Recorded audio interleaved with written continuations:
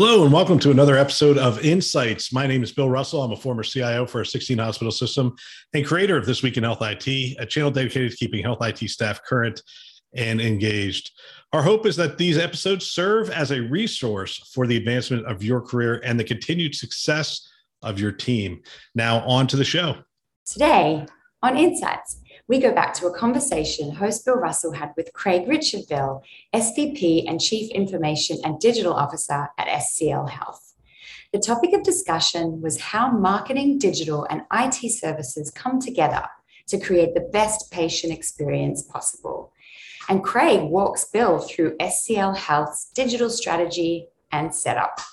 You're not the first to talk about the relationship between the chief marketing officer with regard to digital. Talk a little bit more about how you organize. Do you have a steering committee or a governance group? Is this part of IT or did you keep it separate from IT? Is it highly integrated? What does it look like?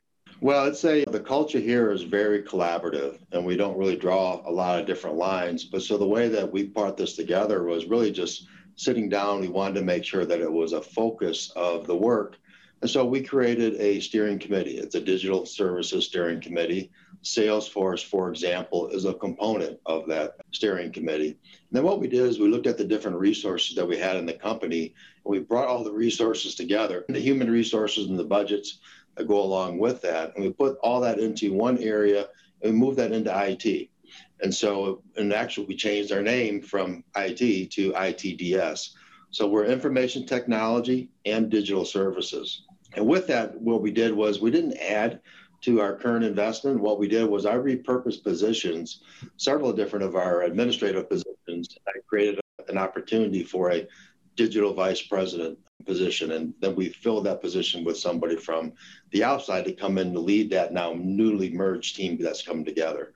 But when we look at the steering committee that we put together, there's the person there that's for communication. There's a person there that runs marketing, strategies. Some of our operational groups are there. So it really is a very multidisciplinary group coming together, all about the purposes of digital services. The VP of Digital Services, give me an idea of what that job description looks like.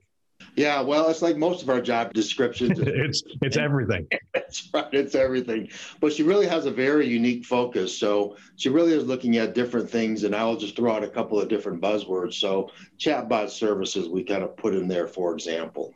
Artificial intelligence and machine learning, we put that within digital services.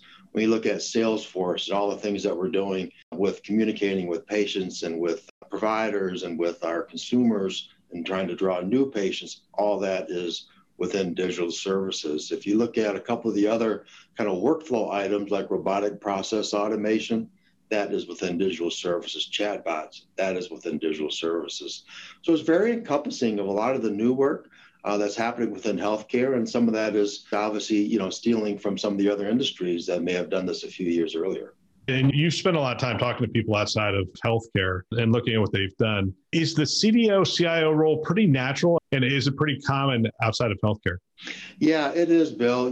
It's interesting. You see, depending upon the company and the culture and the evolution and where they're at, you see some companies, a lot of people with chief titles, so they may have a chief data officer, a chief analytics officer, a chief experience officer, a consumer officer, or you have people, like how we're doing it here, not as many chiefs, but we're actually taking the roles and bringing them up under a single person versus having a lot of different individual areas. So I think for me, I think it's a natural evolution. To me, just like data and analytics was a natural evolution in the previous life, I actually was also the analytics officer in addition to the CIO. But to me, some of that could all be just governed up under a CIO. I think what you see in outside of healthcare, you see a little bit more maybe on a technology officer or maybe even the digital officer overseeing a CIO, for example. But the way that we are evolving within healthcare, you've got things of data and analytics, you've got the digital, you've got transformation, innovation. Those are things that to me are just a natural evolution of the role and the responsibilities. Yeah, and they're tightly integrated. There's so many dependencies. Actually, that's the direction I wanted to go. I mean, traditional IT has all these operational components. And what I've seen in my experience also from you kick off those digital initiatives and you bring in that expertise, they look at it and they go, you know what, I need I need APIs, I need data transparency, I need data liquidity. They start talking in all these new terms. And sometimes there's sort of a shock to the foundational operation of healthcare IT. Did you find that digital is leading you to transform the back end as well? It is. And that is really kind of gearing us a lot more toward the development. And what I'm talking about the back end, we're developing an SCL Health Cloud. And that Health Cloud will now be a mixture of a public cloud, on-prem kind of work, things that are software as a service, really starts to evolve what that back end support area looks like.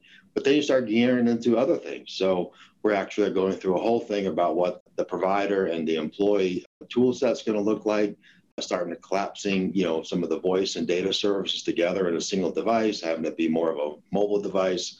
I tried to build a lot more artificial intelligence into that work too, again, to help support the provider or support the associate. So it's really kind of all getting into the back end pieces of what gets provided back out, as well as moving ourselves out into the consumer or in the patient world. Yeah. Are there technologies that you currently have your eye on that you're tracking in the digital space?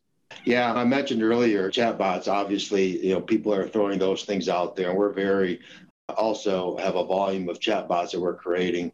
I do think robotic process automation. So for me, I'm kind of defining some of that work as a digital workforce.